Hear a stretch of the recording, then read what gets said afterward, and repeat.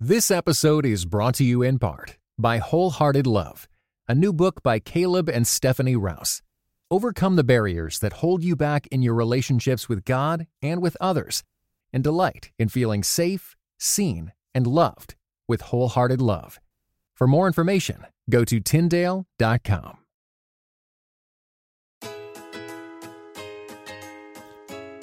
You're listening to episode 42 Mommy, I need that.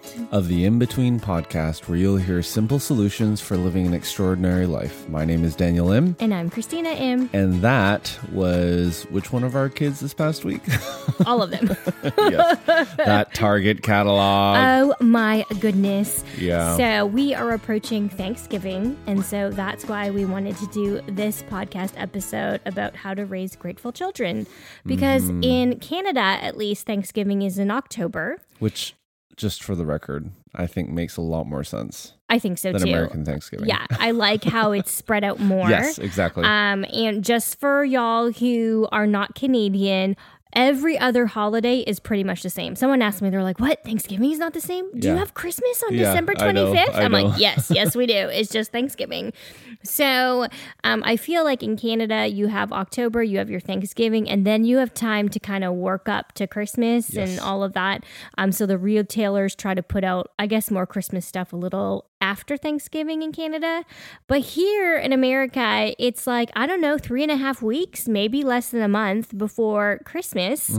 And so I feel like the stores are rushing to get out all of their toy catalogs out before even Thanksgiving happens. And yeah. so our kids' hearts are turned to want, Yeah, need. and now Costco too. I mean, there's Nutcrackers alongside Frankenstein. Yeah, it's kind of a weird. And then there's yeah. aisles and aisles of toys now. Right. And they always like walking through. And Uh-huh. I mean, even Macarios, my mom and my dad bought him dinosaurs from Costco as a birthday present. Yeah, birthday present. And when we went to Costco, he wanted the exact same dinosaur collection. The exact same? Well, it's pretty much exactly the same. Just Okay. a few of the there's two sets.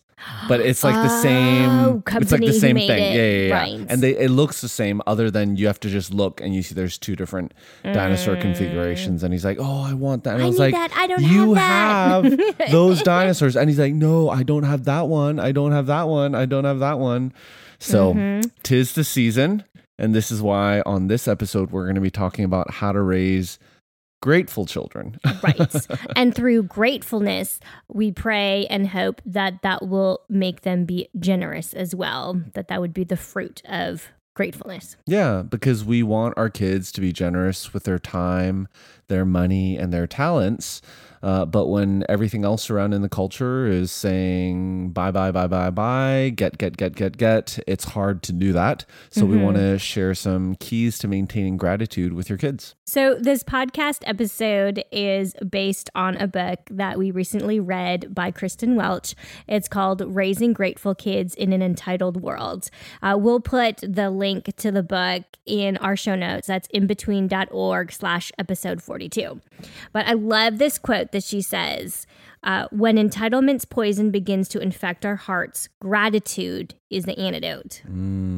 I like that. So the key to raising grateful kids is to maintain gratitude. But maintaining gratitude is hard. I mean, even for us, right? Oh my goodness. Yeah. I think it's easier to compare and easier to feel like you're missing out versus look at everything you have around you and be grateful and thankful for it. So, for example, the house we currently live in is like by far bigger than anything we have ever lived in before. So you think like our first place was a basement apartment.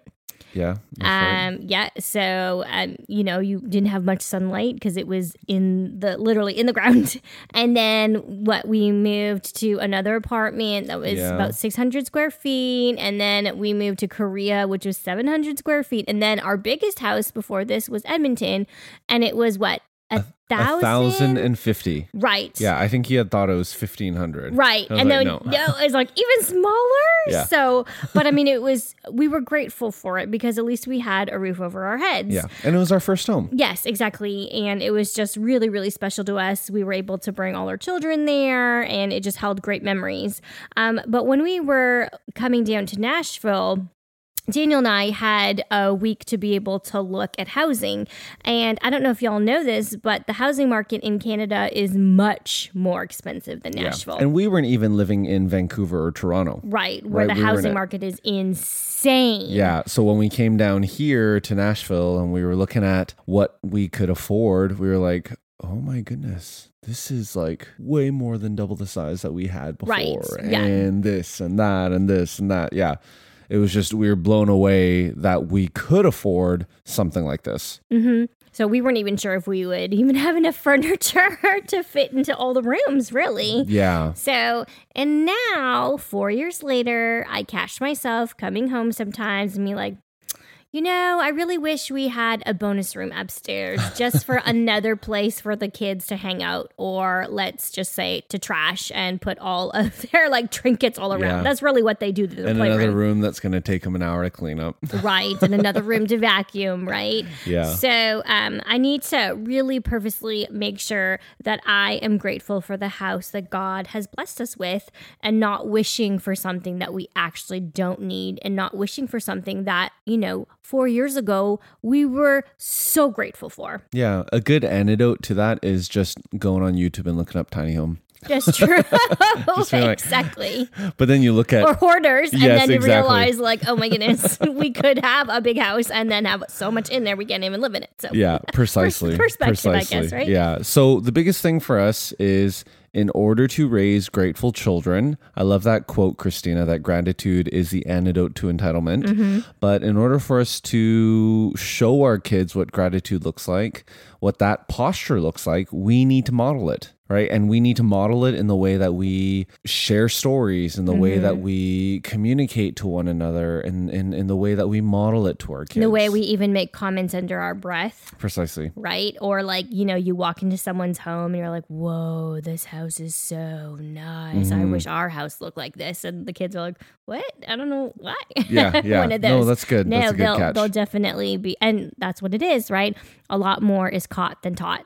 Yeah. So what are our actions and what are our words saying that our kids are catching? So before we share the keys to maintaining gratitude, which, like we said, came from the book Raising Grateful Kids in an Entitled World, we wanted to share that today's episode is brought to you in part by Audible. And for today's episode, Audible is offering our listeners a free audiobook with a 30-day trial membership. All you need to do is go to audibletrial.com/inbetween to get started. So that means you can get this book, Raising Grateful Kids in an Entitled World by Kristen Welch, for free.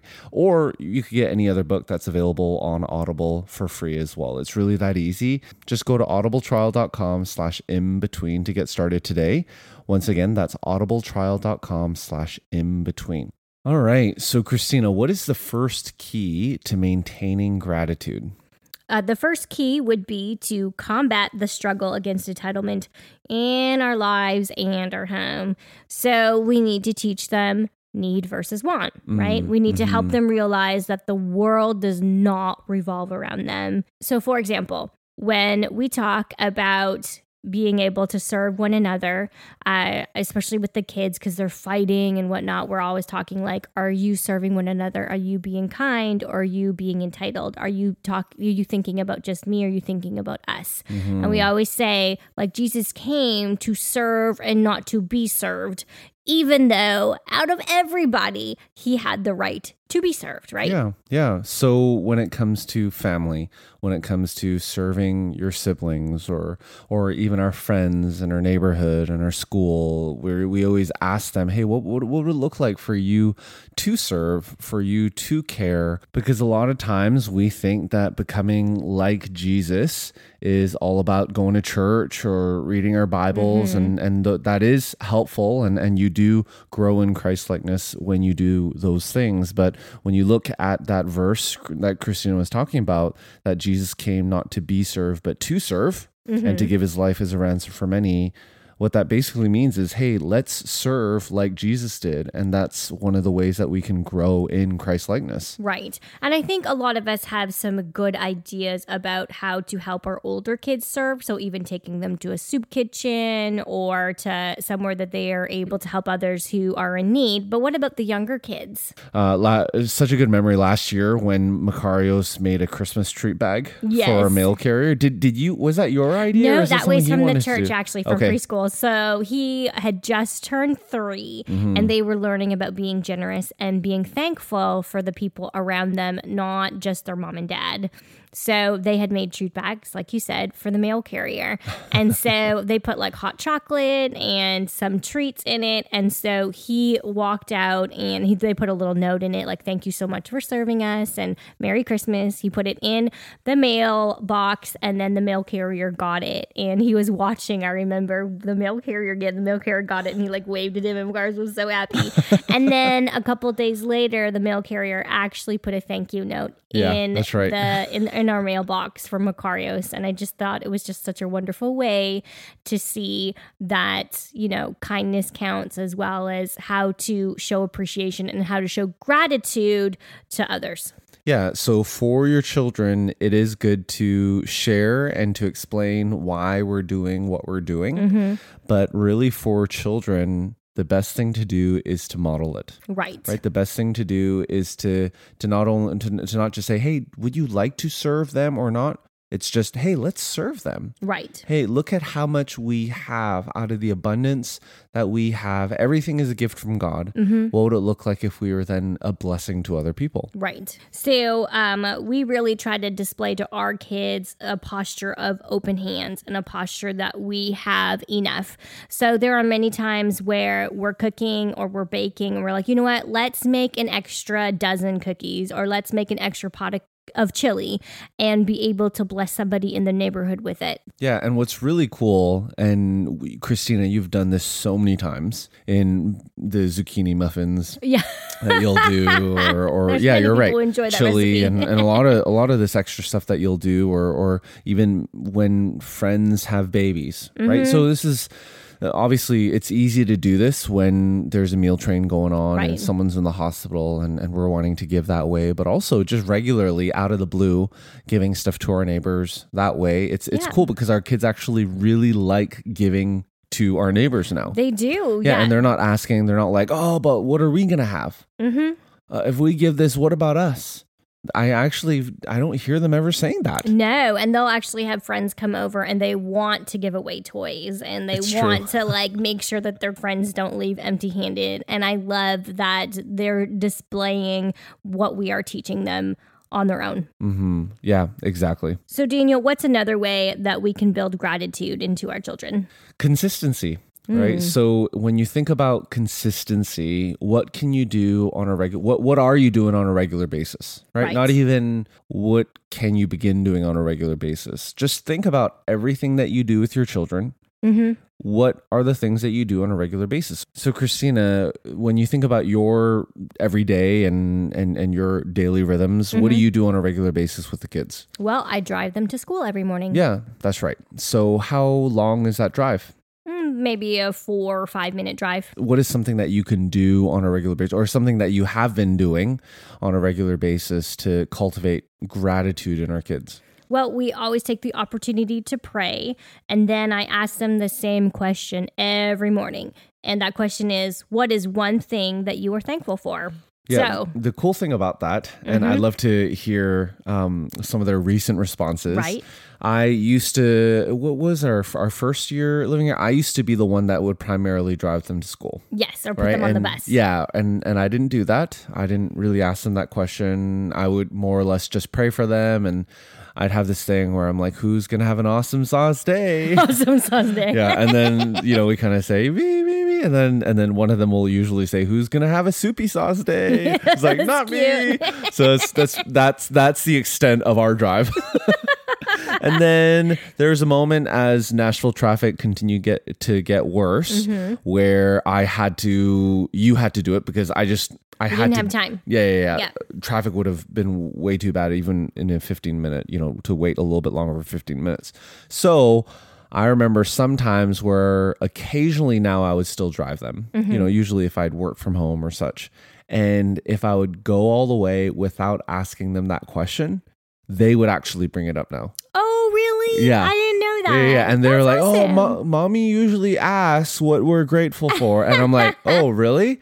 What do you mean? And they're like, okay, here, this is how you do it. And you're not allowed to say the same thing that someone else said or not allowed to say something that you did yesterday. Yeah, and exactly. Yeah. So it was cool that they actually wanted to do that when I didn't know that we were doing that. Oh, I love it. And they actually, siblings, right? But they actually fight about who wants to go first. Oh, I want to go first. No, I want to That's funny. go first. Blah, blah, blah, blah, blah. So, but yeah, it has ranged literally from mommy and daddy to the leaves on the trees to the cold weather to like their friends, like really, really random things. But I love how they're starting to see the beauty and be grateful for the big and The wait is over. Find out what happens in the thrilling conclusion of the 12th Dead Sea Squirrels book, Babylon Breakout. Hi, I'm Mike Naraki, co-creator of VeggieTales, voice of Larry the Cucumber, and author of The Dead Sea Squirrels. Get ready for more daring rescues and hilarious jokes as Merle and Pearl and their animal friends embark on a ridiculous mission to bust the kidnapped Gomez family out of Babylon, a Bible-themed amusement park with talking animals. Young readers will love the nutty misadventures of 10-year-old Michael and his friends and will learn all about biblical life lessons such as forgiveness and friendship. Read all 12 Dead Sea Squirrels books. Available wherever books are sold. a little. Good. That's awesome. So let's start at home, right? Number one, consistency. And number three, Do something different. So sometimes the best way to introduce a different perspective is by doing something completely different. yeah. And then repeat it over and over and over. Well, Tony Robbins doesn't, he has a little bit of a different perspective on that. Are we basing our lives on Tony Robbins now? No. Thankfully not. No, the reason I bring him up and part, okay, I have to do a little bit of explaining here. We watched a documentary. It's On fascinating. Netflix. Yeah, on Yes. Netflix. Fascinating just about who he is and what he does and all that stuff. But we were like, man, he drops the F-bomb over and over and sure over does. again. And he actually explained that that's a way to break people out of their kind of everyday mold and to begin thinking differently. Right. So I wouldn't necessarily No, recommend let's dropping not. the F-bomb to your kids. That's not a way we want to change their So a perspective. little bit of a tangent, Right. But I like the idea of doing something different because it does. We're creatures of routine, We are. right? And by doing something different, you're right. It does kind of change your perspective.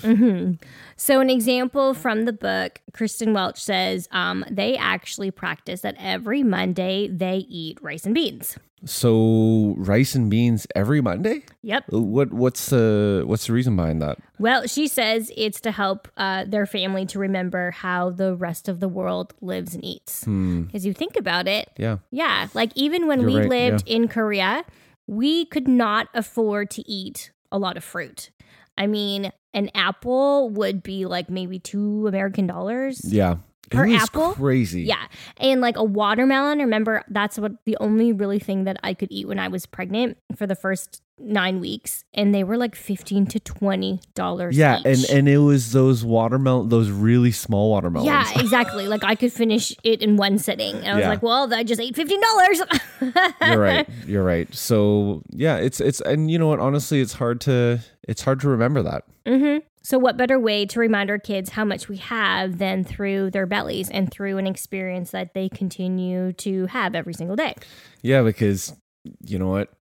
Probably sooner or later, they're probably going to start complaining, right? Right. And like dreading Mondays. Oh no, Mondays are rice and beans day. Yeah. Actually, that reminds me, when we're at my parents' place, that Korean food is interesting because most of the times you have rice and then you have a lot of side dishes, Right. which are the same side dishes. And then usually you might cook one main dish. Yeah. Right? Maybe it's a meat dish or it's a soup or this or that. fish or yeah, or something, yeah. fish. So it's just one thing, but then it's not a lot in that not everyone gets their own slab of steak, for example. It's like you cook one steak, right? Or a couple steaks, and it's just shared all together. And then you just have a lot of side dishes. And I remember what was a couple Christmases ago where we're at my parents' house, and maybe 2 or 3 days into it, our kids were like, we have to eat rice again. Is this what we're having again? Yeah, and all the side dishes are the same, and then, you know, the main dish is a little bit different, and they're like, what's going on?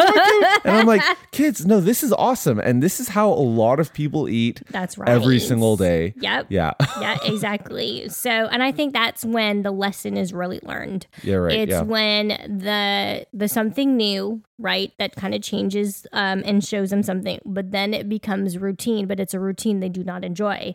And I think that's when they really start to have to fight not being gracious for the food on the table. And that's really a continual learning opportunity. Like every Monday, we need to find the grumbles, even probably in our own selves, and to teach them how can we continue to be grateful just even for food to fill our bellies. Yeah, you're right, because it really does become that tangible, practical, it's in your face reminder. Exactly, once a week. No, that's good. If not more. So we'll put in our show notes a really easy recipe for rice and beans in case you don't know how to cook that. So that'll be at inbetween.org/episode 42 in case you want to practice that with your family as well. All right, Daniel. So number 4, what can we do to raise gratitude in our kids? Well, I feel like a few of these points are the same just because they're so important. Right. And we really need to remember it. Mm-hmm. And part of it is we need to model it, right? We've said it before, we've hinted at it here and there, but honestly, if we want to maintain gratitude in our kids, if we want to raise grateful children, we need to model it. Right. Even, for example, when we were on fall break, we went to the Space Center. I mean, we were at the beach, but then we drove to the Space Center, Kennedy Space Center. And then, and by the way, if you have kids and they love space, this is the place to go. And if you've ever been to the Kennedy Space Center and it's been more than 3 or 4 years since you've been, you have to go again because they've revamped it. Completely. And now with the commercialization of space, SpaceX has rented out a bay, and it's just a lot of cool things have happened and are going on. So it was a really fun time that we had with our kids. So the thing about that, the reason I bring it up is because after that, we decided spontaneously to drive down to downtown Disney. Because it was an hour away. Yeah. So we went there and we didn't know where we were going to eat. And I mean, I don't even remember the last time I was there. So we were just kind of walking around and looking for restaurants, looked up on Yelp, and we were like, oh, hey, here's one that's highly reviewed and highly rated. It was a T-Rex restaurant. Yeah. Our kids, especially Macarios, love dinosaurs. And so we thought, you know what, that would be a really cool experience. Yeah. So, I mean, we weren't in the paid part of Disney, right? This is just kind of like a little place with shops and things to look around in. So we went, and there's a lot of people outside of it. But when we went in, they were like, oh, it's just a 10 to 15 minute wait. Yeah, so let's do it. Yeah, so it was like, okay. So we go in, and they have like a meteor shower every 30 minutes. It was really cool. Yeah, really cool in that it was every 30 minutes. So we got seated within 15, but between the time we ordered and got the food, almost an hour and a half. We had a lot of meteor showers. Yes, that is why. Really? Again? Yeah. Right. And so, I mean, it was such a cool experience. It was so wonderful to be able to be down there. Yeah, because the dinosaurs moved, and there was like an Ice Age place. Right. There are all these different themed aspects of the restaurant. Right. But it was really hard to continue to try to be grateful for the experience. It was kind of getting old pretty quickly, and all of our tummies were grumbling. And I think we all found ourselves grumbling a little bit and being like, oh, when is this food coming? Yeah, you're right. In hindsight, if we had done this podcast before, we probably would have done a better job at modeling it. That's true. Yeah, full confession. Right. We tried.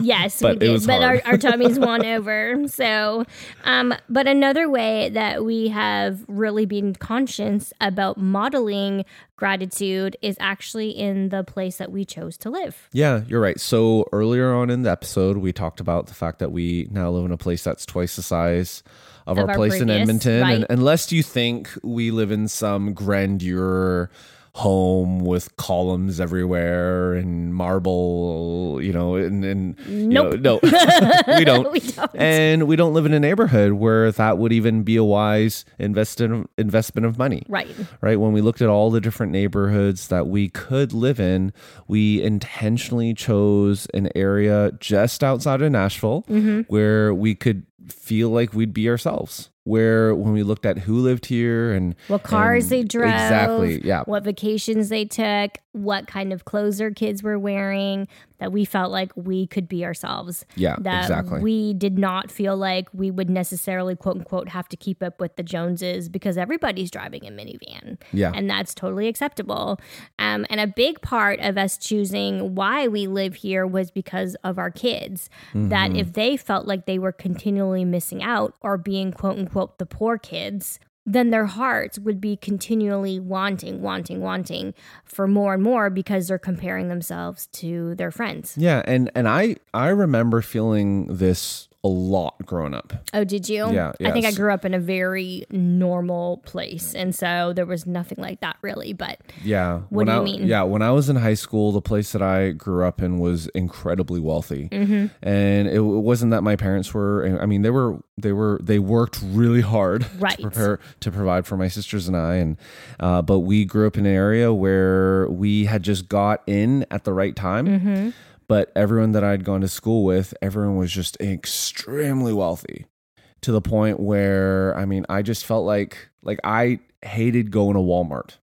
Like that, I remember as a teenager being like, my mom is trying to buy me a pair of jeans at Walmart. And I'm like, no, I need name brand. Right. No, I need Nike this or Adidas this, or I need the Reebok pumps. I need this. And I remember doing that. And in hindsight, I feel really bad that I put that pressure on my parents. They did buy me that name brand stuff. But when I think about it, I was like, but at what cost? Right. Did they have to work a few more hours exactly, that day? Exactly. And I don't even remember them buying a lot of clothes for themselves. Right. And so I feel bad now that I say this, but really it was that pressure. I felt a lot of pressure from my friends just to try to fit in. And I don't want to put my kids through that. And really, a lot of the world cannot even afford new clothes all the time. Yeah. They maybe have 2 or 3 different outfits that they circle through.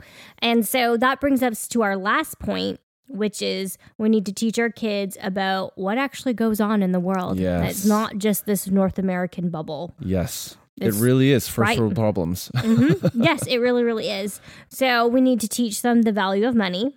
And we need to show them, I think, what people live on per day and how far a US $1 can go in different places. You're right.